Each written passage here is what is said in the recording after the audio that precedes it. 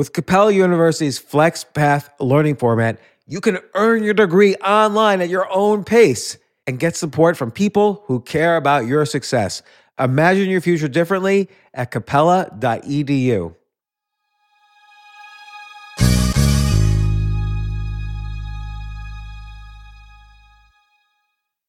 Canva presents stories to keep you up at night. It was an ordinary workday until... The Singapore presentation is at 3 a.m. The office was shocked. But that's when we sleep. Maya made it less scary with Canva. I'll just record my presentation so Singapore can watch it anytime. Record and present anytime with Canva presentations at canva.com. Designed for work. This isn't your average business podcast, and he's not your average host. This is the James Altucher Show. Welcome to another episode of Side Hustle Fridays. And, one thing that I always grapple with, because this changes literally every year, there's two things. One is post-pandemic or during the pandemic, online e-commerce is obviously the direction everything is going. I've been talking to stores where people are unsolicited now, even calling up and saying, hey, do you have an online store to sell your products? Like, I'm seeing this from people who have sold online before, people who have never sold online before. A lot of my friends are also, when they got laid off or furloughed or whatever, they decided, hey, this is the time to make a product, source a product, sell it online. But then everybody wonders, how do we market these products? There's so much competition. How can we market our products better? So I wanted to learn the latest and greatest in online marketing. Like, if I wanted to sell pajamas, for instance, how do I stand out among all the other people? So I asked my friend Anik Singal to come on the podcast. Anik has sold over $300 million worth of products online in the past 17 years since he started going down the entrepreneur route. If I go to his website, there are testimonials like Crystal started her business with no money and today earns multiple six figures while living in Colombia. Here's another one from another guy, Ratobin, has sold over $5 million in products and now becoming the leading e-commerce coach in all of India. Here's another one. Aaron retired from the Navy and went on to sell over $1 million in e-commerce products in just over 12 months. And again, I want to be able to do this stuff, and I want the listeners of Side Hustle Fridays to be able to do this. So, Anik Singal, welcome to the podcast. Thank you so much for having me, James. It is an honor and such a pleasure. I've been following you for so many years, and yeah, man, let's talk pre-pandemic, post-pandemic. I mean, there are things that are really working right now. Our company, just to give you an example, for me, between all of my companies, not just my one company, we've seen 150% growth this year, which is just insane because my businesses were already doing big numbers. And so, yeah, there's a huge flock to the internet world right now. Yeah, and I'm seeing it in all the different Facebook communities I'm in and LinkedIn communities, and just from my friend, even my kids, they're all looking at oh, we could sell clothes on Depop or this or that. But I always hear these stories like, oh, me and my husband or wife, we quit our jobs and a year later we were selling, bathtub toys and making $15 million a year. And it always seems like kind of overly magical, but it can't be that easy. What's the basics? If there was one tool, and I know, we've talked before about email marketing, let's say I have something to sell. What are the next steps for me if I want to sell $1 million worth over the next year? Yeah, so James, first we'll make things even more magical. I know you said it's already sounding as magical. So e-commerce is awesome. No one's disagreeing with the fact that people are buying physical things on the internet that they need. That's never been my particular forte. And I'll tell you why. It comes down to margins. So I am all about selling education on the internet. I'm all about selling content, selling information. And that's what I've been doing for 17 years. The reason I got into that was because I found this business model while I was in college. And it made sense, right? In college, you pay thousands per year, not only for your education, but then for textbooks and all of that. And today, more than ever before, think about what's happening. Universities themselves are going online. People are more and more now comfortable with the idea of taking education on the internet. But even more so, people are also starting to realize that the conventional education they received is not enough. They need to improve themselves. They need to improve skills. They have time. Some people are improving just their hobbies. Forget about professional improvement, just personal improvement. Yeah, Anik, sorry to interrupt, but in terms of skill development, it's really true. Like right now, I would say, and correct me if I'm wrong, because what you're saying is really resonating about education. Right now, three things are really resonating, which is that because so many people have been laid off and furloughed from jobs, people are very focused on what skills and what certification do I need? Do I need special certification? Do I need special skills? And I would say there's three types of skills. I would have said two until something you just said a minute ago, and now I say three. And so the three types of skills are hard technical skills, like whether it's setting up a blog or a store or an Instagram account or even all the way to hardcore programming. So these are hard technical skills. Then there's soft skills like marketing, content creation, storytelling, having a vision about products or ideas or business models. So that's like softer skills. And then there's a third set of skills, which is how do I get better given that I'm locked down and locked in my house or whatever. I've had more time away from work. How can I improve at the things I love doing? And is there a way to monetize them? Or even differently, is there a way to make money with less time so that I can have more time doing improving skills at the things I love? So that could go either way. And so it seems like you're at the crux of answering all three of these questions. Yeah, absolutely. I mean, just look at myself as an example. I have been wanting to learn to fly for so long, for years and years. You just flap your hands really fast. Yeah, exactly.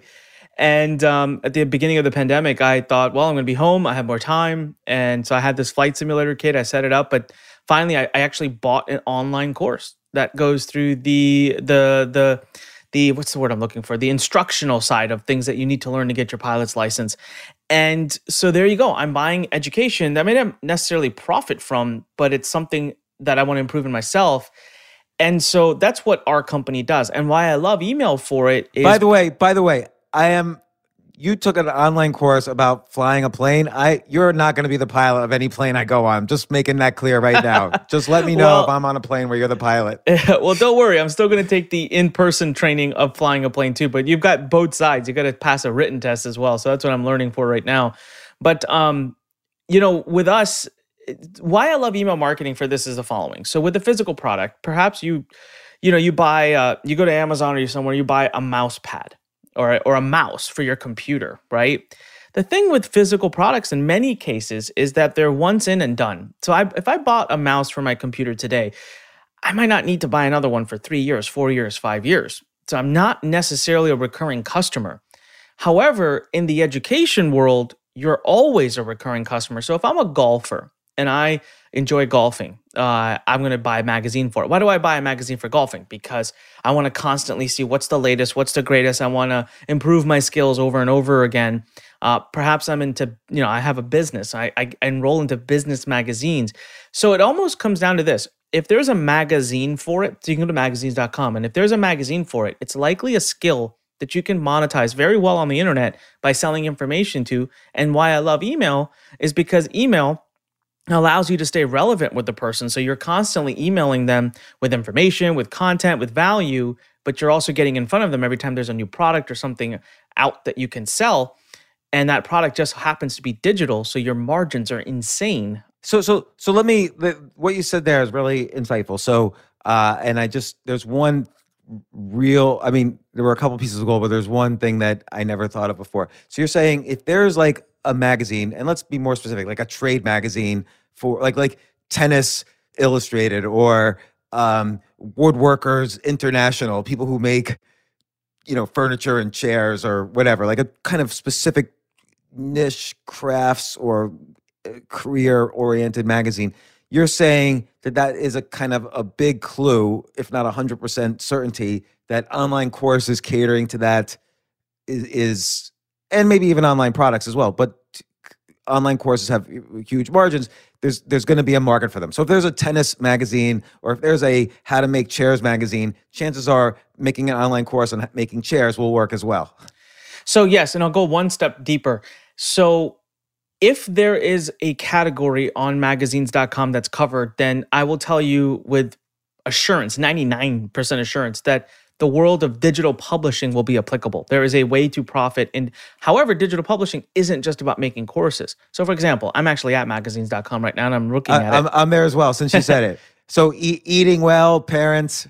Yeah, so there's a category here for news and politics. So news and politics, I don't think you're going to make money by publishing a course about that. However, you certainly can make money in digital publishing. You have a website where you publish content. You'll make money through advertising. But again, your email list will drive traffic to it every day, monetizing you more and more. But then you look at something like, I'm looking at home and gardening, or psychology, or business. Let's look at psychology. Sure.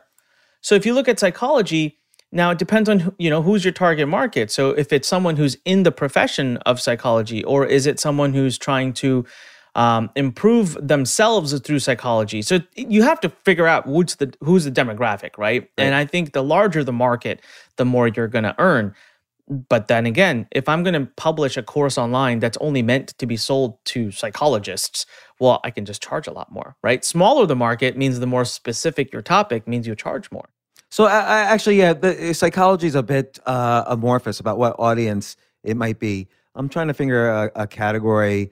Like, obviously there's categories. Well, like if I go to the hobbies category, here's one for fishermen. Here's one for outdoor photographers. Here's one for golf. Here's one for watercolor artists. So any of these, like here's one for quilting. Let's say quilting is the area I want to focus. So you're saying basically, because there's a magazine called American Patchwork and Quilting, chances are there's digital products that can be made one way or the other. Or I'll skip the line a little bit and say affiliate deals in the space, but there's some online business that can be done around quilting. What's the next step? Absolutely. So, and figure it this way, right? So quilting, there has to be, someone has to learn how to quilt. So all of a sudden, for a fact that there's a possibility for doing a course.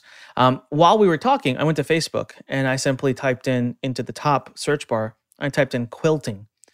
And the first thing that came up is a group with 147,000 members. Second one was 27,000 members. Third one is 19,000 members. So already, I can tell very quickly there's a pretty active audience, because you don't just join a group for something unless you're really passionate about it for the most part. So that's a great insight, by the way. So going to Facebook, so first you have the magazine gut check, like, oh, is this a category that people like? Then go to Facebook, type in the category and see how many people are members of groups. And I'll tell you, like Quilting for Beginners, I'm in it right now, is 114,150 members, 170 new posts today. So it's an active group. Like you said, Quilting, the group called Quilting has 147,000 members. So altogether, and that has 900 posts a day. There's Quilt As You Go, Quilting on a Budget, Quilting 101, Sewing Room Ideas. Like these are huge. Modern Sew has 350 posts a day. Quilters Market has 610 posts a day. So this is basically kind of further clarification that this is a good category. So whatever your category is, check it out in this way too. That's a good test. Absolutely. So the next step you asked is very simple. We're going to go to Google and we're going to type in quilting affiliate programs. And the reason we're going to do affiliate programs is because we could go down the whole alley of creating our own products, and that's fine, but that would probably take up another 5 podcast episodes. There's a lot of skills that have to go into just creating courses, sales pages, marketing, all of that. Why don't we just lean on someone else's massive expertise? They're already doing it. They have products up. And I'm going to go to Google and type in quilting affiliate programs and see what is out there. There's probably starter kits I can sell and make 20, 30% commission. There's probably education I can sell and make 50, 60, 70% commission. That basically means that every time I send someone to that website and recommend their quilting program or kit, I don't have to do anything. I don't have to service the customer. I don't have to transact the money. If they buy, I get to collect whatever percent that company is willing to share with me. And so now I'm officially in the quilting business as a digital publisher. And all I have to do now is just set up an email list so that people can start subscribing to me, so that I can start sending them good advice valuable content, and every now and then make a recommendation for a program that they can purchase. So, for instance, here's like Annie's Kit Clubs, and they sell, I guess, their quilting kits, and it's on a subscription basis, and they're giving out $15 for every new member sign up. So if you have an email and you say, "Oh, I just spoke with Annie. Here's why I think her Kit Club's the best," and you're sincere and it's accurate, and then you send somebody to their sign up page. It's all tracked with affiliate tracking software. You get $15 for every new sign up, and they're also offering 50% off the first shipment promo. Like if you order like a bunch of kits, you get, or if the person you send orders a bunch of kits, you get 50% of that first shipment revenues. So that's an example affiliate program. Yeah, absolutely. And quite a few of them will even do something called cookie for life, which means that once you sent them, if that person spends any more money with that same program in the future, even though you're done. I mean, you sent them. Right, they go directly back to Annie after that. If they ever go back, that you still continue to earn from it. So I have so many places where I've built a recurring income of tens of thousands of dollars a month that I don't have to do anything for. It's just the person's bought a subscription that I get paid for every month.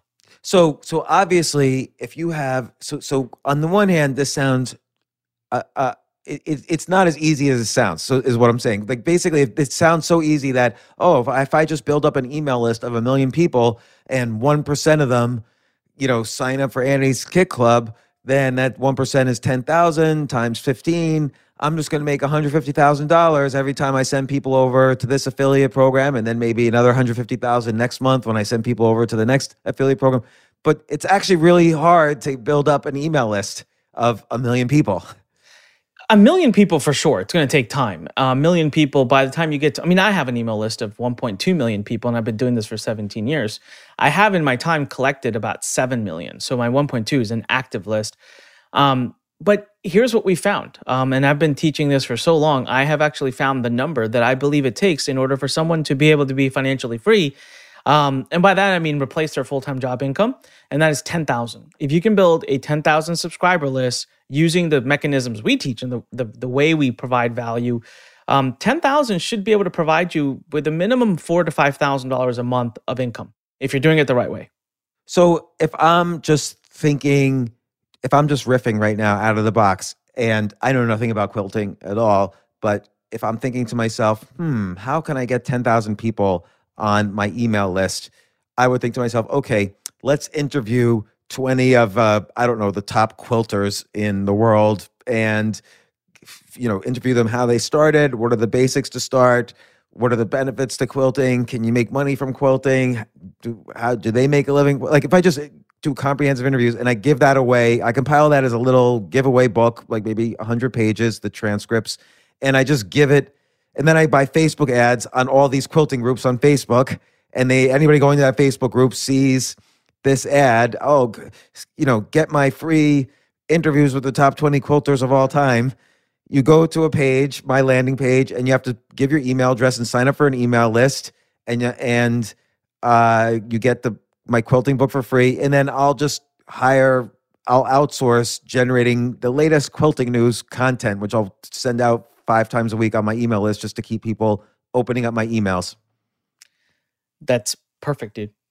I have nothing else to add. You might as well teach this for me. Yeah, that's that is exactly what I would recommend you do. And it is just as simple as that. It does not need to be any more complicated than that. So what would you do specifically? Like, let's say I didn't, what's another way? I would create something that's a free giveaway, something that's of value, and your idea was brilliant. Unless you yourself are a topic expert. So if you know quilting, but then great, right? Put together something fun, 20, 30 page guide, beginner's guide to quilting. Or if you don't, interview someone, and people will say, well, who will respond to me? It's a numbers game. If you reach out to 10 people, I guarantee you'll book 2 or 3 interviews. It's a guarantee. Try it. Yeah, no, that's true. As a podcaster, I could tell you it's about a 6-to-1 ratio, but for some other industries, it could be a 2-to-1 ratio where you reach out to 2 and one person will say yes. Yeah. So I would put together something that you can give away for free. A download, it's not going to cost you anything. Could be a PDF. It could be an audio file. So PDFs can take longer to create, right? Because you got to edit and format. And so maybe it's just the audio or the video of your interview with the person, which really needs very little editing. I'd put together what we call an opt-in page. An opt-in page literally just has a headline, has an image of what you're giving away, some bullet points, and a place to put in their email address. A lot of systems offer opt-in pages for free now. So if you sign up for most email companies, they charge 20, 30, 40 bucks a month. They'll give you a page builder with it. So you don't have to it doesn't have to cost you any extra money. Now, I would immediately run personally, right? I love Facebook and YouTube ads. But at the same time, I'm investing close to $1 million a month in them. I'm very, very familiar with them. It's usually a little daunting for people that are just starting out. They don't want to invest money in traffic. No problem. Take those interviews that you did, post them up on YouTube. You'll start to get some natural organic YouTube traffic. You're not going to get a ton. Now, I always say it takes time or money to build a business. And you got both. That's great. But a lot of people are out there trying to build with none. So they'll tell me, hey, Anik, I don't want to invest any money in traffic. I don't want to do any Facebook. I don't want to do any YouTube ads or anything. Okay, great. Well, then we can get you traffic for free. Let's build you a Facebook group. Let's get you up on YouTube, posting a video or two a week. But unless you are one of the 0.1% lucky people that has something go viral, it's going to take time. The first video you post on YouTube will get 4 views. Then maybe the next one will get 5 views. And then maybe the next one will get 3 views. But over time, it'll snowball. And most people, they just don't have the patience. It's crazy. I watch students try to build businesses all the time. And it's like, we'll go to school for 4 years, slog away for the chance of getting a job. But we can't do 4 months of content creation dedicated on a platform because it's not enough people are seeing it early on.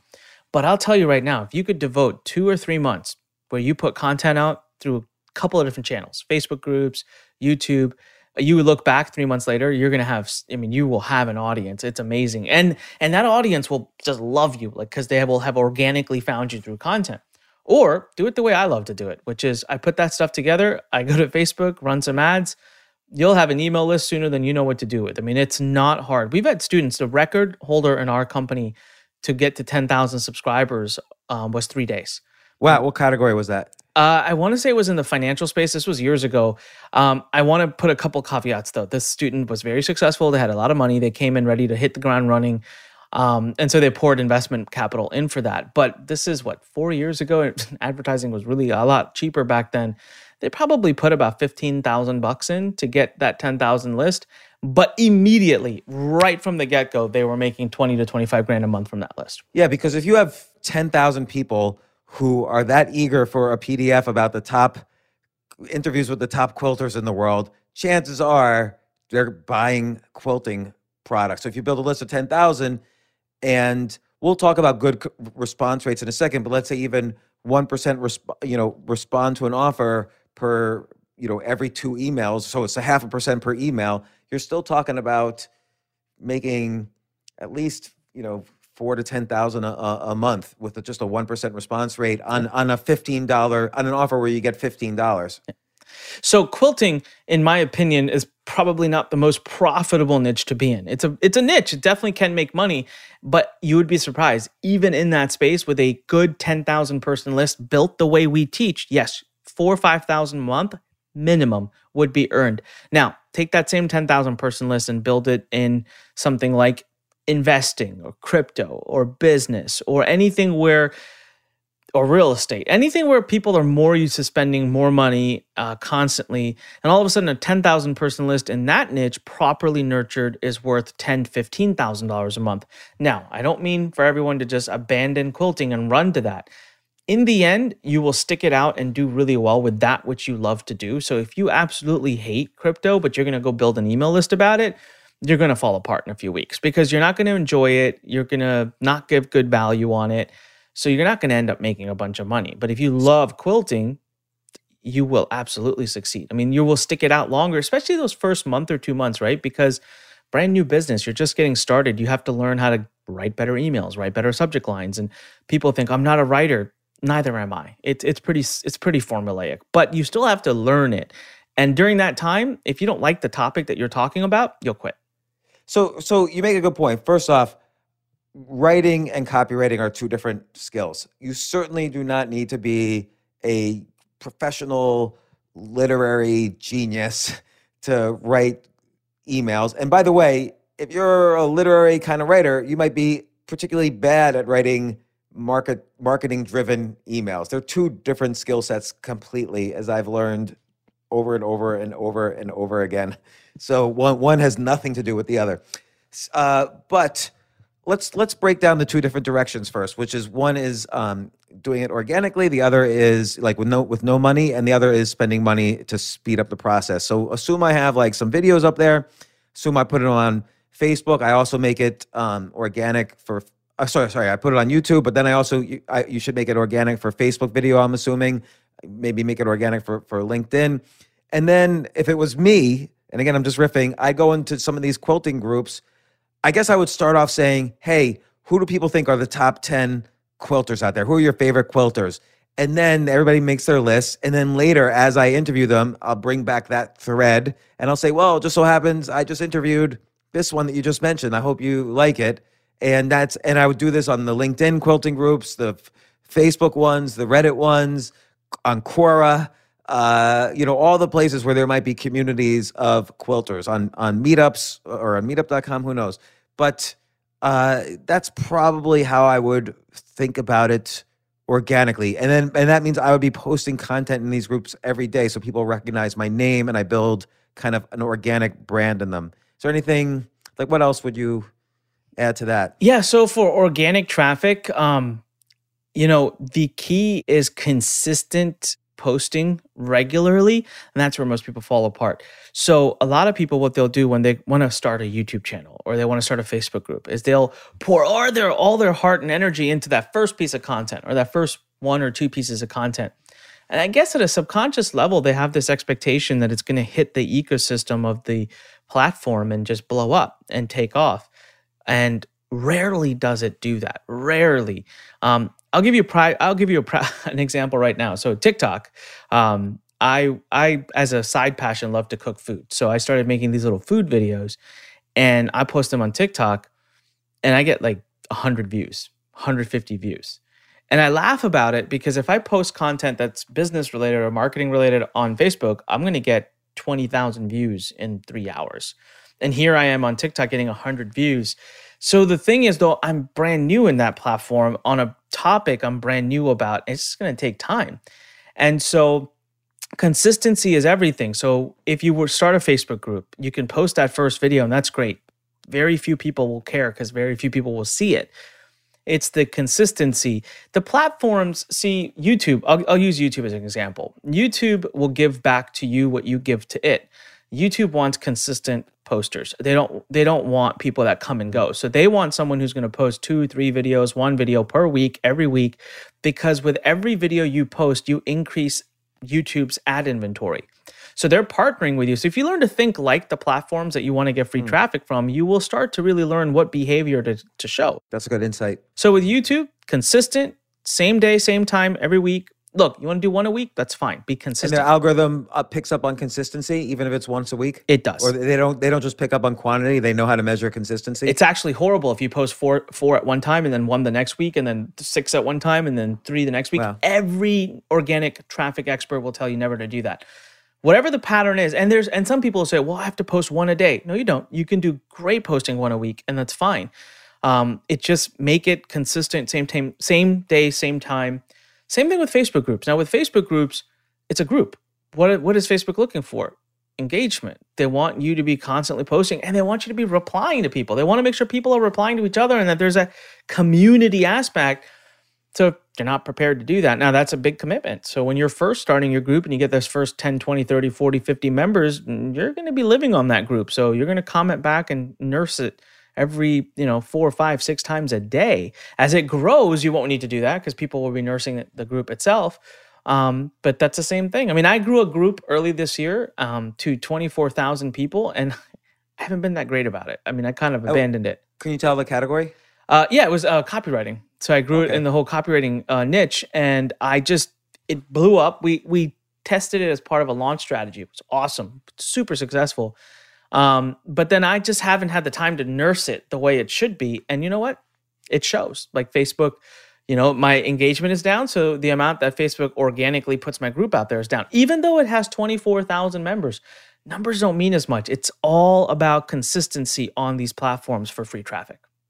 Yeah. So I'm basically go on every platform, let's say YouTube, my own blog, Facebook, Quora, whatever, and post every day. And then at some point do the giveaway or get the giveaway ready and start, those initial, getting those initial email subscribers. And then also, I guess, consistent in terms of creating content for them. Exactly. You post your link to your opt-in page with the free giveaway in, the descriptions of your videos. You call it out in your videos. So you give great content at the end. You're like, hey, if you'd like to get more information, I've got a great free report, free book, free video, free workshop, free whatever. Go sign up and you'll learn more. And I'll send you emails with even better content. And you'd be amazed at the number of people. With Facebook groups, by the way, you can use things like group funnels.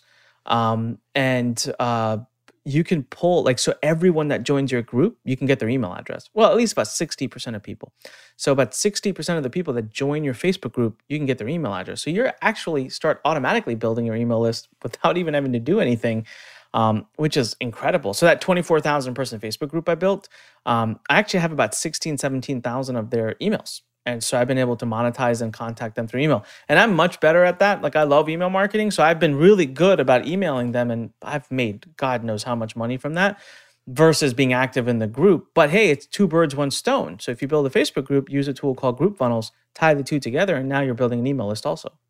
Group Funnels, groupfunnels.com? I think so. Yeah, I would imagine. It's by someone we actually publish at Learn. His name is Anik. And I'll look it up for you guys right now. Groupfunnels.com. Groupfunnels.com. Yeah, and I don't make any money for this. This is not, I'm just literally a really cool tool that we use in the company. And so what does this, I see. So this is managing a Facebook group with this. That's pretty good because I actually just talked about last week how to create a for-pay online community with, in part with Facebook. So this is very useful for that too. Yep.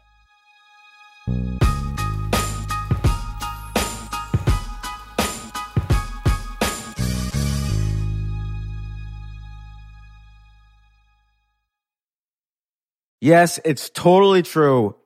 Airbnb has changed my life. If anything, they have made my life so much better. I used to live in Airbnbs. I lived in over 100 or 200 different Airbnbs over a 3-year period, and I loved it. I became a really good guest of Airbnbs, and I got to know lots of hosts. So when I initially owned a house, of course, the first thing I thought was, I'm going to turn my house into an Airbnb because I travel a lot. So why leave my house unused when I can make a side income by letting others Airbnb my house or come to stay in my house as guests? And having my own Airbnb or being a host for Airbnb has allowed me to do just that. And I've met other hosts. I've actually spoken at Airbnb's host conference. I think it was in 2017. I met so many just nice hosts. It's a great community. And I love, turning my own home into an Airbnb. I'm traveling to Austin next month. My home's going to be an Airbnb while I'm away, and I'll stay in an Airbnb. I'd rather stay in a 3-story house Airbnb than in one tiny hotel room in the middle of Austin during South by Southwest. So listen, while you're away, your home could be an Airbnb. Many people host on Airbnb, but there are people who are just letting their house sit empty, who've never thought about it or didn't realize their space could be an Airbnb.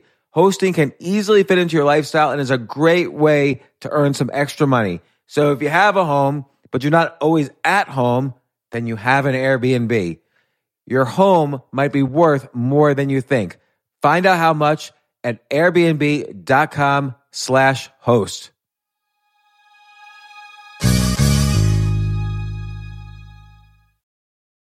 Daylight savings time is starting up again.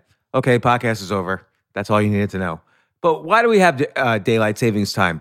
Answer: to give us more daylight from March through November. By setting your clocks forward, it may feel like there are more hours in the day when we initially start daylight savings. But if you're hiring, it doesn't necessarily help you find qualified candidates for your roles any sooner. There's only one way to do that. ZipRecruiter. And right now you can try it for free at ZipRecruiter.com/James.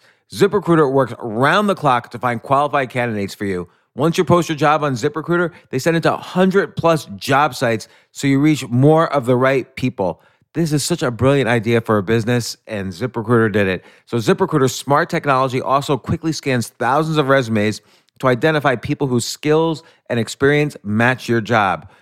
I've used ZipRecruiter, particularly as a potential employee, and I still, to this day, get messages every day. James Altucher, would you like to apply to be VP of Entertainment at NBC or whatever? So there's just nonstop emails. Like I got 5 or 6 emails today because a year ago I signed up for ZipRecruiter.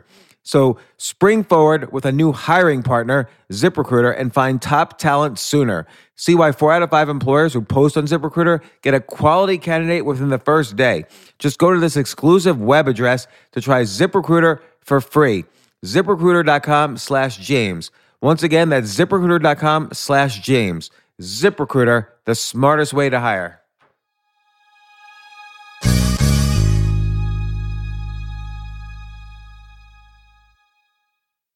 Hey, listen, men's health is important. Men act all cocky and like they don't need anything. But the reality is, as you get older, there's some things you need. And it often feels like we're too busy to take care of our health problems. Like I'd rather do anything than go to the doctor or the dentist or the pharmacy or whatever. But now you don't have to waste your time if you use Hims. Hims, H-I-M-S, Hims is changing men's healthcare by providing simple and convenient access to science-backed treatments for erectile dysfunction, hair loss, weight loss, and more. The entire process is 100% online, so you get a new routine of improving your overall health faster. Jay, you listening to all this? Yes, I definitely gonna use Hims from now Not on. that you need it. You're young and healthy. James, I'm 35. You're getting there. You might need it. Who knows? But if prescribed, your medication ships directly to you for free and in discreet packaging. No insurance is needed. You can manage your plan on the Hims app, track progress, and learn more about your conditions and how to treat them from leading medical experts. Start your free online visit today at hims.com/James. Could you imagine that? There's a whole section just with my name on it. hims.com/James. That's how much I am representative of the kind of person who needs Hims. That's HIMS.com/James for your personalized treatment options. HIMS.com/James. Prescriptions require an online consultation with a healthcare provider who will determine if appropriate. Restrictions apply.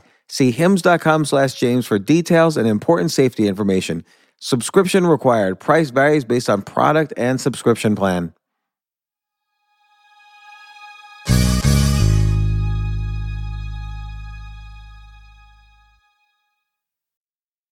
So, okay, what if I was going to buy ads? Now, if I just buy quilting, that's probably really expensive. That's probably an expensive keyword. How do I find, like, what's the best practices if I want to find a cheap way to advertise, but to be just as effective? It's funny. It actually works the other way. Quilting is probably really cheap. It's when you start to get more specific that the costs go up, but that's okay. It's the name of the game is not reducing your costs. So, for example, I can go to Google right now and buy the word business. Dirt cheap. Dirt cheap. Really? Yeah, cheap. When you say dirt cheap, what does that mean? I have no idea because I would never do it, but it'll probably be pennies a click. The reason is business what?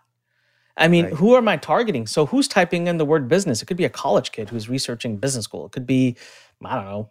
I have no idea like who types in the word business. Maybe they're looking for business magazine. But when you go and you're going to go to Facebook, so let's use quilting as an example.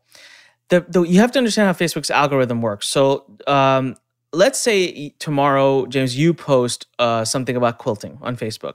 And maybe you're not even really that into quilting. You posted something because someone you know, a friend, whoever quilted something. And you're like, oh, look at this amazing thing they made. And I come and I like your post that has the word quilting 6 times in it. And now technically, according to Facebook algorithms, they're like, oh, Anik Singal likes quilting. But I don't. I only liked the post because of you and because you seem to be excited about it, but that doesn't mean I'm ready to be quilting tomorrow. So bidding on just the word quilting may or may not be enough. However, what we love to do with keywords and interests are 2 or 3 words. I love 3-word keywords because they will typically show a lot more intent. Intent is key. So how to quilt. Boom. Right. If I can get on that word, let's get on that one because that shows a lot of intent. Or pages. So if we go to Facebook, so we'll do this right now. I love to target pages. You can't necessarily target groups, unfortunately, for the moment, but you can target pages. So, quilting for beginners seems to be a keyword that would probably pop up a lot. Now, the other thing I might do is there might be a magazine for quilting. And so I'll get that magazine's name. And you can do on Facebook something called layering. Now, layering is going to increase your cost. However, that's not always the concern. We are more concerned about cost per acquisition, meaning cost per subscriber, which will typically be better the more specific you get. So what I can do with layering on Facebook is I can say, hey, they have to like the word quilting, but they also have to be a subscriber to this magazine or follow this magazine's page. Here's how that protects me. So in that scenario that I said before, where I liked your post, but I really don't care about quilting, I would get weeded out of that audience because I may fall into the quilting audience, but I didn't also subscribe to the quilting magazine. Hence, I won't be shown the ad, which is a win because I shouldn't be shown the ad. And so there's a lot of other ways. We could get into this and spend hours on targeting techniques for Facebook and for Google, but at the core of it, I want everyone to understand that you want to get as specific as you can, especially in the beginning when you're first building your email list, because you want them to be very responsive. But yeah, you'd find magazines, you'd find other influencers in the space. There might be an influencer in the quilting space. I'll target her or his name. There will be magazines in the space. There will be existing courses in the space, groups, pages, and I will build my audience by using all of those. So I like the idea of the 3-word phrase because also that might not be as obvious to people who are buying. Like a lot of people might be like me and just buy quilting as opposed to how to quilt or quilting for beginners or whatever, or a specific name. Like I like doing specific, like for instance, if I was going to buy an ad in, about baseball, I wouldn't buy the keyword baseball, but I might buy all the top baseball players because maybe some obscure second baseman for a baseball team might have a loyal audience, but it's not an expensive keyword. Absolutely. Yeah. You want to get more specific. Now, remember one thing with Facebook. So Facebook, not every idea you have is targetable. Facebook doesn't target by keyword. They target by something called interest, and they determine if something is valid enough to be an interest. So for example, I remember a few years ago when I found out that my name, Anik Singal, had become an interest on Facebook. And it was like, yay, I'm like, let's see, I'm famous now, like I'm official. But you can't target every business influencer. You can't target every marketing influencer. It's just the ones that they determine. So for example, how to quilt might be a superb keyword on Google, but it may not actually be targetable on Facebook. So you'll have to create your lists and then start putting them in and see which one becomes targetable. And then Facebook's awesome. As you start to put interests in to your ad, they know what you're doing and they start to suggest other interests they feel are relevant, and they do a good job. They're on your side with that. They're not against you because they, of course, want you to have success. So usually I take that very seriously. Now, we can get crazy, okay? So once you start building a subscriber base, that's when things get really fun. So let's say you've gone through the muck of it for the first 1,000 or 2,000 subscribers. Now you can do fun things like where you can take your subscriber list, upload it back to Facebook, or you may not even need to because if you got them from Facebook, they know who they sent you. And you can tell Facebook, hey, build me a look-alike audience of these people. And that's an easy option. Like anyone could say, super easy to do. Doesn't cost, it's for every advertiser has it. And this is when things start to hit steroids because now you're saying, Facebook, forget all your algorithms, forget all your interests and all this. Here's 2,000 people that were interested enough in quilting that they actually actively subscribed to my email list. I want you to go in your Facebook world and I want you to find more people that look like these people. And I want you to show my ad to them. And Facebook's got, God knows, 40, 50, 60 variables they're going to use, from age, sex, employment, interests, where they go, where they eat dinner, where they live, what time they're accessing the internet. I mean, they will use all of these metrics. And I'm amazed. Some of our best marketing, our most profitable marketing happens to these lookalike audiences. So again, like I said, we could go on for hours about the amazing wonders of it, which is why I love doing paid advertising, or what as I call investment advertising. I don't call it paid because I always get my money back. It's just super scalable, super fast. Today, if you told me, Anik, build a list of 10,000 people, I'm not exaggerating when I say I need 24 hours, tops. Wow. 24 hours, and I'll build it. Would you say Facebook is your go-to site to do advertising? Would you go to Google, YouTube, LinkedIn, Instagram, YouTube, TikTok? YouTube and Facebook are pretty close. I would say YouTube is my go-to right now. And is it the same kind of targeting? Almost same. Yeah, it's a little different, but similar. You can do the same things, like, you can still build audiences and all. So YouTube, you can do keyword targeting. So that means any word your heart desires. You don't rely on what they tag as a targetable word. YouTube is the new and up and coming. I think YouTube, well, it's not so much. It was last year. But they're just a lot easier to work with from a compliance perspective. And the cost of advertising is not going to go up nearly as fast as Facebook is going, because YouTube has a ever replenishing inventory because people keep uploading more and more videos. So people will always say, which one do I do first, Facebook or YouTube? That's a tough one. And let me tell you why. Google, which is where YouTube sits, right? YouTube is owned by Google. Google advertising, I have always joked, has kind of a built-in hazing program, whether they admit to it or not. It's almost like when you first join, things are more expensive, things are more complicated, your results are not nearly as good, but until you hit this point, which no one's been able to define. It's whatever Google feels, where Google says, okay, you're one of us now. We'll let you in. What's really happening at a technological level is Google's advertising is even more data-driven, I believe, than Facebook's in many ways. So it takes them longer to build that data. So initially when you're advertising, they're trying to figure out who is your right person. So costs are higher, results are less. Facebook seems to have it dialed in better in the beginning. They get you results right off the bat. However, Google, then you can scale and grow a lot faster and bigger with for the future. Also, Facebook is just having all kinds of compliance issues. So your advertising gets put through like 6 different filters, and they're a little bit of a pain to work through that. Now, again, depends on what space you're in. If you're in the quilting space, you're not going to have any compliance issues. But if you're in the financial or the work from home or business development space, you're going to have issues, claims, and things like that. So there is no right or wrong answer to which platform is the best. Now one of our agencies that we use, they're all over us to start doing TikTok ads because it's big right now. We had a lot of success here with this year with LinkedIn ads. But here's the irony.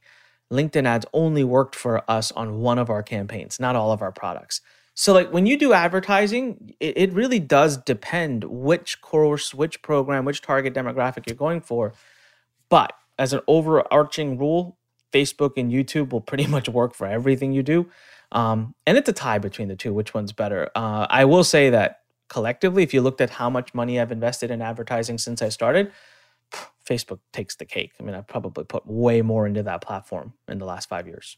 And if you're using YouTube, what's best practices for finding the right keyword? Like, I know there are tools, like I could put in quilting for beginners and it'll spit out like highly correlated keywords that might be unobvious.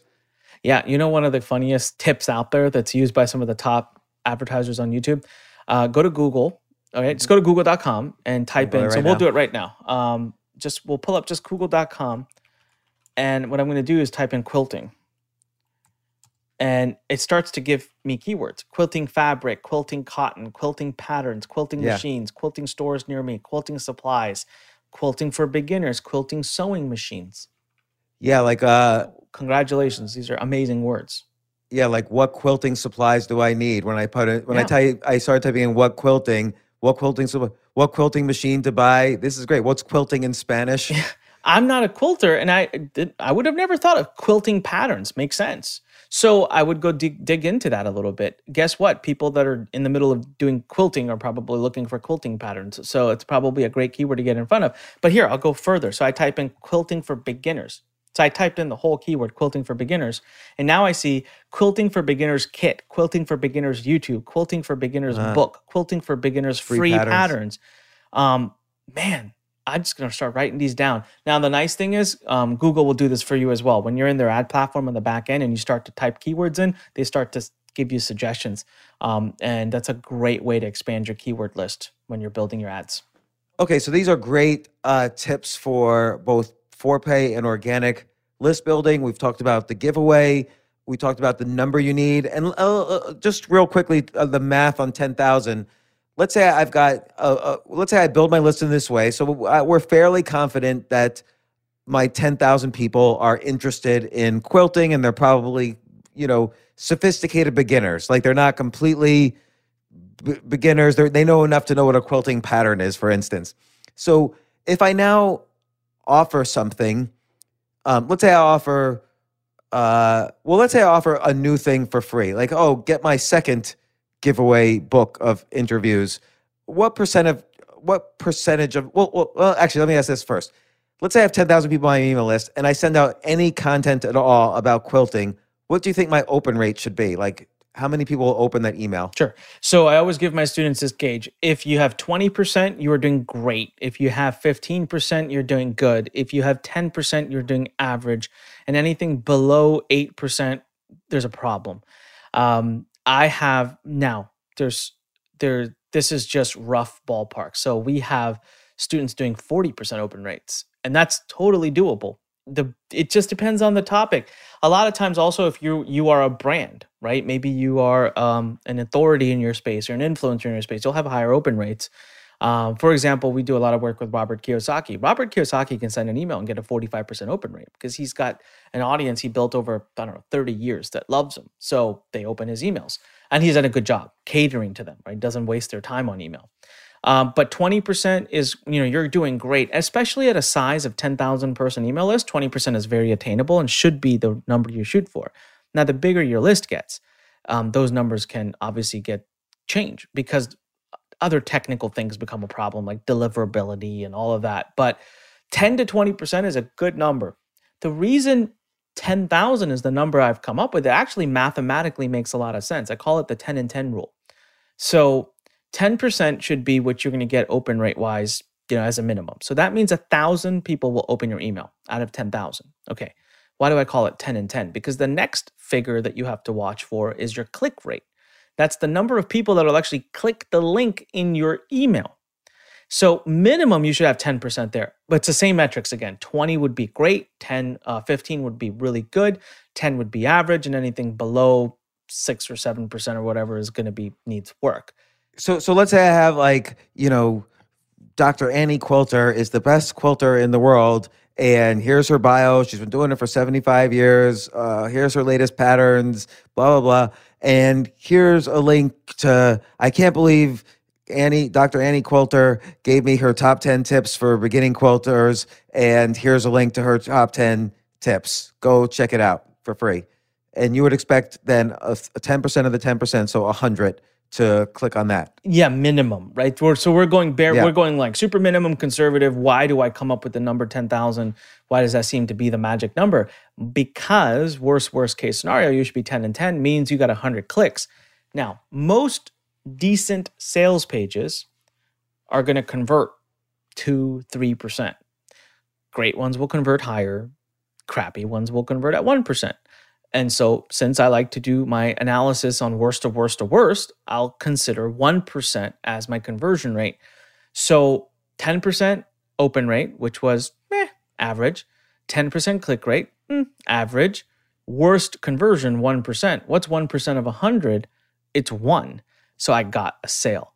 So at 10,000 person email list, even if you go to your worst numbers, you should get at least one sale every time you make a recommendation.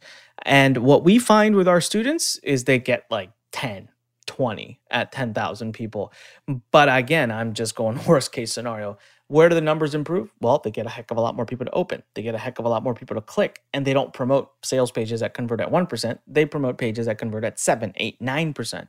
So that's where the 10,000 number is magical, because it feels like every time you send an email, you see some movement. Whereas a lot of people will quit when they have a subscriber base of 500 people.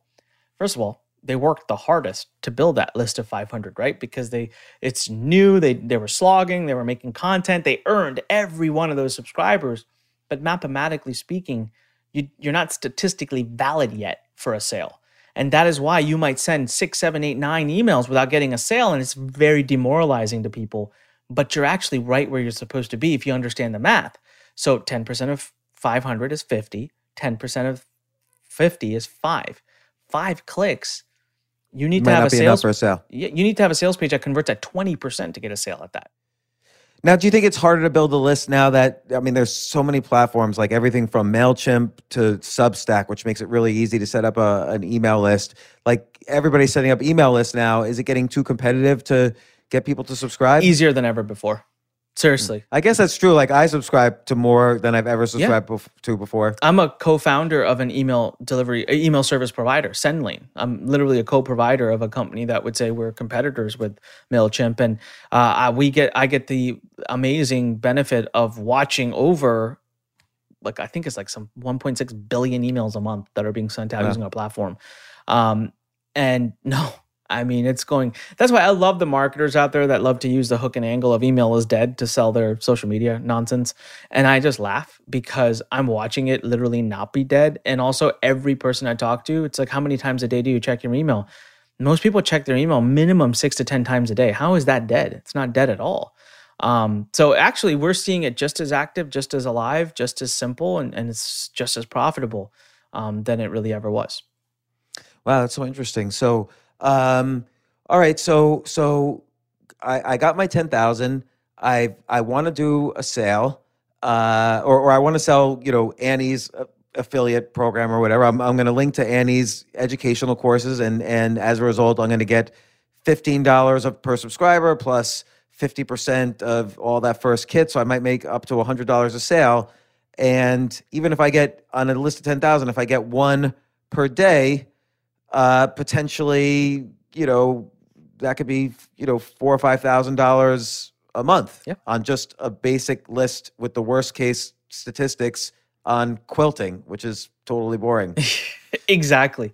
And we came to this math with everyone listening together with the worst of the worst of the worst of the worst. We picked not a great niche. I won't say it's the worst, but not a great one for monetizing online. We picked the worst open rates, the worst click rates, the worst conversion rates of the page that we're promoting, and still got to a place where it's not that hard to get a sale a day and to start making money. And the other thing I love about this is truly, I can't say it's truly 100% passive because you got to write an email. So I guess it's not fully passive, but it is recurring income. So that's the other thing, right? So if you are building an e-commerce store, which I love, and that's superb, but it's different than building an email list. An email list is mine. I own that asset. I can pass it down generations to my kids. I could sell it. It has an actual physical value to it. Or I can just keep emailing it every day or every month. And so now the numbers we've worked out is that per subscriber, you are going to make X amount per month. And that number ranges from 50 cents a month per subscriber to $1.50. To even higher, by the way, but this is the averages. Now, the 50 cents a month is going to click in about a month to 6 weeks into your journey as an email marketer. So there are things you need to learn. So it's not like you're going to start email marketing and tomorrow morning you're making 50 cents per subscriber. There's also some numbers that apply here. You can't have an email list of 500 and start applying these numbers because mathematically not statistically valid yet. So I have a lot of students who'll say, Anik, you said I can make up, we have this workshop that we do where I do the numbers. I actually do the math with everybody, show them 50 cents up to $1, up to $1.50. And so some people will take $1 as an easy example and say, I have a list of 500. I'm not making $500 a month. How many times did you email your list? 6. I didn't get any sales. Well, that's the problem. You, first of all, have to be consistent daily, at least 5 times a week. But at 500, you're not statistically valid. The statistically valid number doesn't show up until about 3,000 or 4,000 subscribers, at which point you're driving in a volume. But 50 cents a month per subscriber takes into account the size of your list and then your particular skill. You still need to get good at this. At Learn, we're sitting at more $1.50 to $2 per subscriber value. Some months even higher, because we know what we're doing. We've mastered this. And then we have students. I have a lot of students that are sitting in the $1.20 per subscriber range. That seems to be per month. Yeah, per month. $1 seems to be very attainable for people. So $1 per month is $12 per year. Well, let's just say I like the 6-month number for various reasons. So 6 months is $6 is the 6-month value of a subscriber. So the reason why this is important to calculate is I'd probably be willing to spend $3-4 to get someone who's gonna get a list subscriber who I'm gonna get that $3-4 back in 3 or 4 months, and I'm gonna be profitable at 6 months. Yeah. And actually gets even better than that. And let me explain to you why. Because we've talked about recurring value, but we didn't talk about the initial value. So when you follow the system that we share, and I'll drop a URL for everybody here. We set something up very special for just, your audience, but they can watch a workshop where I do all of this, and I'll show everyone to that in a second. But there's an initial value of a subscriber. So we show you how to monetize them up front, and then they turn into the per month. So actually, if you're going to look at a 6-month value, you have 2 elements. You have to look at what their at cart value, I call it. At cart means anything that they do within the first about 3 to 4 days. Typically, we find that we can get our subscribers, again, when done the right way through the right models, within the first few days, they're worth at least $2 to $3, if not more. What kind of offer do you set? There's a wide range. So we show people how you can do offers as simple as what we call CPA offers. So a CPA offer is, hey, put in your name and email address here to get a quote. And there's companies out there that will pay me as an affiliate $5, $10 for everyone who just fills out an empty form. There's also low ticket products I can sell, $47, $57, $100 products. And then there's products that are $1,000, $2,000, $3,000, and I can earn 50% commission. So I will say your customer value initially on the first few days is highest when you're selling those high ticket programs, but you're also going to pay a little bit more for that lead. So it's not proportional though. So that's why I love selling as an affiliate. I love selling high ticket products. It's the most profitable. So why I love that initial value, that first 3, 4, 5 day value, is because that typically will pay for the cost of the subscriber. So then after that, every month, even within the first 30 days, I'm profitable. So just so you know, like at our company, we are 50% profit within the first 4 days. So if I spent $7 to get a subscriber, I'm going to make 11 within the first 4 days. So I'm already going to be that much profitable. And now I have that subscriber to go on with me every month thereafter. It makes scaling a company so fast and easy. But why is it? Is because I know my numbers and I know the value of having an email lead. It's tremendous.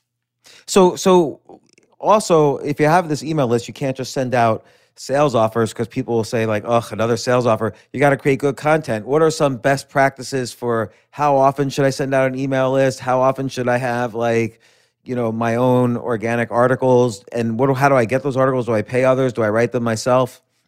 Oh my, there's so many models that you can follow, and there's no right or wrong. So it depends on everyone's natural flow. Right, because you could even make your list like an offers list, so people know what they're getting into in the beginning. Yeah, you could totally do that. By the way, I mean you can create a deal of the day list, and people will love you for it. And you might have the best open rates from anybody else. I actually find when I over content my list, this is where people say no way. And you got to remember, I've been doing this for years. I've tested everything. If I over content my list, my open rates and click rates go down.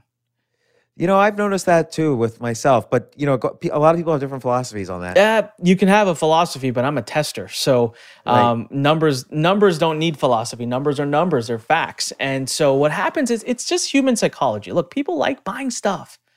You don't have to be scared of selling people stuff. Just make sure you're selling them good stuff. I mean, that's up to you. But people enjoy buying stuff. And if you're not the one recommending them things that they can purchase, someone else is, and they're taking their business over there. But having said that, if you could put out one strong piece of content per week, that's enough, right? So you might put out one really good YouTube video, mail to the YouTube video. And then the next day, maybe you send an email saying, hey guys, we're talking about my video over on Facebook. Come join the conversation. So there's so many ways to get creative with your content, to repurpose it and reuse it. You don't have to write. People will think, oh my God, I have to put out a piece of content every day. No, not at all. And you can use that video to promote something. So you could do 30 minutes of great content at the end of it. Say, hey, by the way, if you want to implement this, check out Annie's, awesome Quizling program. And so I call it hybrid. Okay. So there's 4 kinds of emails you can send out. This is what I teach my students. You can send out content emails, story emails, or pitch emails. All right. So content makes sense, right? Just like 5 ways to blah, blah, blah, 6 ways to do this. Story emails, which people love, is talking a little bit about yourself. Something happened to you. Oh, yesterday my plane had to do an emergency landing. By the way, it was one of my best subject lines. I said, it was yesterday my plane almost crashed. It was what I put in my subject line. One of the best ones, right? And told a story. The third one is straight up pitch. I have a new product. It's 50% off until tomorrow. And the fourth kind of email is my favorite. I call them hybrid, where I do a little bit of both. So I can combine content with pitch or a story with pitch. I would say 70%, 75% of the emails I send out to my list are what we call hybrid. So I will teach a little bit, but it somehow merges its way into a promotion. People love it. People have no problem. As long as you are providing value, people have no problem with you selling to them. They have no issue. So like, for instance, you might say, 5 really important copywriting techniques. And to get the next 5, I've written a special booklet just for you. Check out this link here. Or I contacted my friend who's got a whole book on this, and we've got this offer for you. Exactly. Mm-hmm. Exactly. And so like once a week is good. What do you think is? Yeah. So I like to promote to I like to email my list every day of the week. So we go Monday through Sunday. Dare I say some days I even mail twice. Our open rates and click rates are amazing. They stay high. Everyone loves it. We don't get complaints because our emails are good. We make sure we're staying relevant. I don't promote though more than 1, maybe 2 things a month. So really? You can imagine all of my emails are somehow building up towards that one thing. So, I have my podcast, which I release once every week. We have contests we do, giveaways we do. We'll do, all kinds of random stuff. And then a lot of times the promotion we are doing is through a webinar. So we have, we will promote that webinar for days, getting people opted in for it. So I call it a narrative. We come up with a narrative every month. What's our list's narrative? What's the outcome? What's the goal? What's the value we're giving? And then how do we build the narrative for it? And the narrative, we always want story, content, a giveaway for the excitement, something free for the content. And then we kind of build up so that the whole time you've been teaching them, giving to them, building up reciprocity, building up value. And then at the end, you have the right to ask them for money. And let's say I want to show this to my daughters and they don't have any real interests that seem monetizable. Like one's interested in ballet, the other's interested in TikTok dance videos, whatever. I don't know. I'm just making it up. And what's a good way to find what topics might be trending? So we went to magazines.com and that was an interesting way. But is there any kind of best practices for to find out what today is a good trending product? Go to Google Trends, first of all. But that might be a little bit too minutia, too detailed, because it literally looks for keywords and hashtags that are trending. So in the workshop where we teach email marketing, I talk about this, and we actually drop a bunch of niches in the workshop that you can write down. But it comes down to 3 major categories: health, wealth, and relationships. These are the 3 most profitable buckets for email marketing: health, wealth, and relationships. So there's another way of saying that: get laid, get paid, lose weight. There you go. Exactly. Right. So you'll see kind of quilting. Does it really fit those? Not really, which is why we were saying it's not one of the most profitable niches to be in. Doesn't mean it's not a good one or it's not a niche to be in. It just means it's probably not one of the best ones. So when we get students that come to us and say, where do we start? That's kind of like health, wealth, and relationships. These are the 3. If your niche can fall within those. Now, some people will say, I'm starting a health newsletter. Well, wait, hold on a second. You got to be more specific. What about health? Oh, weight loss. Okay, fine. Be more specific. What about weight loss? Oh, I'm, weight loss for women. Be more specific. So I will push our students to get as specific as they can, because if you can get specific enough, but still have a large audience, bam, that's when you're going to make it. So keto diet for moms, you'll crush it. Like your That's newsletter funny. is about a keto diet for moms. You are going to kill it because you are specific, relevant, and you're probably the only keto diet for moms newsletter that they're subscribed to. And let's say you're not an expert, but like, is there a best practice for like creating content for regular content for this? Like, let's say I'm going to do keto for new parents, and I don't really know anything about keto, Interviews. and I don't really know anything. Oh, so interviews and Yeah. I guess our link fest's good. So like, I have all the relevant links of the week that you should check out. Or Yes, all of them. That's why everything is good, right? There is no right or wrong. It's the rhythm you build with your list and then just staying to it. But interviews are great. Interviews can be broken up as well. So you could do one interview for an hour and break it up into 2 or 3 pieces of content released over the week. That's great. You can do link fest. Absolutely. Resources of the week. I'm part of a newsletter right now. It's funny. That's about traffic acquisition, and they mail pretty actively every day. And I don't really read during the weekdays, but there is a newsletter that comes out every Saturday, and it is a compilation of the top 7 or 8 traffic type of articles that have been published in the last week at other sites, not theirs. It's the one I read every week. can you tell us what that newsletter is? Yeah, it's Justin Brooks. I forgot what it's called now. He calls it Traffic for Busy People, but Justin Brook, if you go to adskills.com, you can sign up for it. Yeah, got it. Okay, perfect. Well, look, Anik, you've shared so much information. I know this is your business to sell this information, so I really appreciate it. I'm sure there must be a million questions I didn't ask, but I think I feel I always love it when I do one of these Side Hustle Fridays and I'm eager. I wish I was like 21 years old and saying like, screw the corporate job. I'm just going to do this. And you've just gave me all the tools, but I'm glad this is a viable way for, I always think to myself, I should get my daughters to watch this or listen to this podcast. So you mentioned earlier, where can my daughters go and where can the listeners go to find out more? Yeah, that's a great question. So listen, there's only so much we can cover, but we have a workshop that we've done for all of those who listen to James Altucher. I mean, listen, we go through in this workshop, I build it piece by piece by piece. We build the business. We show you how it works. We show you all the different pieces, the top niches, how to monetize. We even give away all the top URLs of places you can go to sign up for over 100,000 profitable affiliate programs that are all free to join. Really cool. Just go to learn.com, LURN.com/Altucher. All right. So you got to go to this specific URL to get this specific training. LURN.com/ALTUCHER, and it'll take you to LURN, learn, but LURN. LURN.com Altucher, and it'll allow you to sign up for a date and time that fits you to take our training. And on that workshop, we'll share with you really simple ways of how to get this business up and running, and in all the details. And we reveal niches. We give you exactly where to go to find affiliate programs. I show you some of my businesses so you can visually see how they work. It's fun too. It's a fun and this workshop. is doable. Like, I mean, everything we said sounds totally doable. Sounds pretty as cheap or as expensive as someone wants it to be, and they could start a business.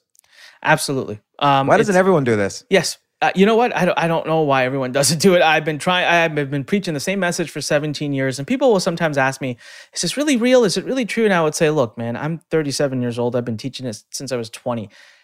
I'd be really dumb if I was doing this for 17 years. And I'd be really lucky to have survived 17 years of teaching this if it didn't work and if I wasn't doing justice by our students. It's awesome. It works. Is it a magic wand? No, nothing in life worth having is. But absolutely, talk about a gig that you actually can. And you know, it's funny, just side story. I was at the beach in December last year in Dominican Republic, and I laughed. My wife was sitting next to me, I had a laptop up, and I actually sent an email while sitting on the beach, and I laughed, and she's like, what are you laughing at? And I said, you know, for 17 years, we used this visualization of want to be able to work from the beach from my laptop. And I was like, I just realized I just did it. Like, I literally just sent an email that's going to make me thousands of dollars. And I did it from the beach while sipping a Mai Tai. So that's funny. Totally doable. In the past 4 or 5 months, how has your best new student done? Our best new student is someone who actually started using an email list to build, and then they're selling coaching programs. So they're not using affiliate marketing, but they're doing over $25,000 a month, and they are their first month. I want to say their second month was probably $70,000 or $80,000. They are partners with another company. They sell their coaching program, but they do get on the phone. So they use an email list to warm them up, to get them to book a call with them, a consultation call. And then on that call, they sell. So it's a little bit of a different system. But I want to say in the last 4 months, this individual has already done over $170,000, $180,000 in business. What about affiliate type deals? In the affiliate world, we have consistent, I wouldn't know in the last 4 months specifically, but we have constant case studies being posted of people doing $300 a day up to $1,000 a day. And realistically, we say it takes at least a month of diligent effort to get up to that point. But it's constant. That's We're great. constantly seeing those stories. Well, Anik Singal from learn.com, LURN.com/Altucher, you just said. Yes. Thanks. You provided huge value. Thanks so much. This is another edition of Side Hustle Fridays. I'm almost going to run out of topics to do on these because this is like every one that I do, I feel like, oh, this is the one that everybody should be doing. But this is such great content. And it's so necessary right now in today's economy, in today's world. So thanks again, Anik. I really appreciate you coming on. Man, thanks for having me. It was my honor. I really appreciate it. Thanks so much. Excellent.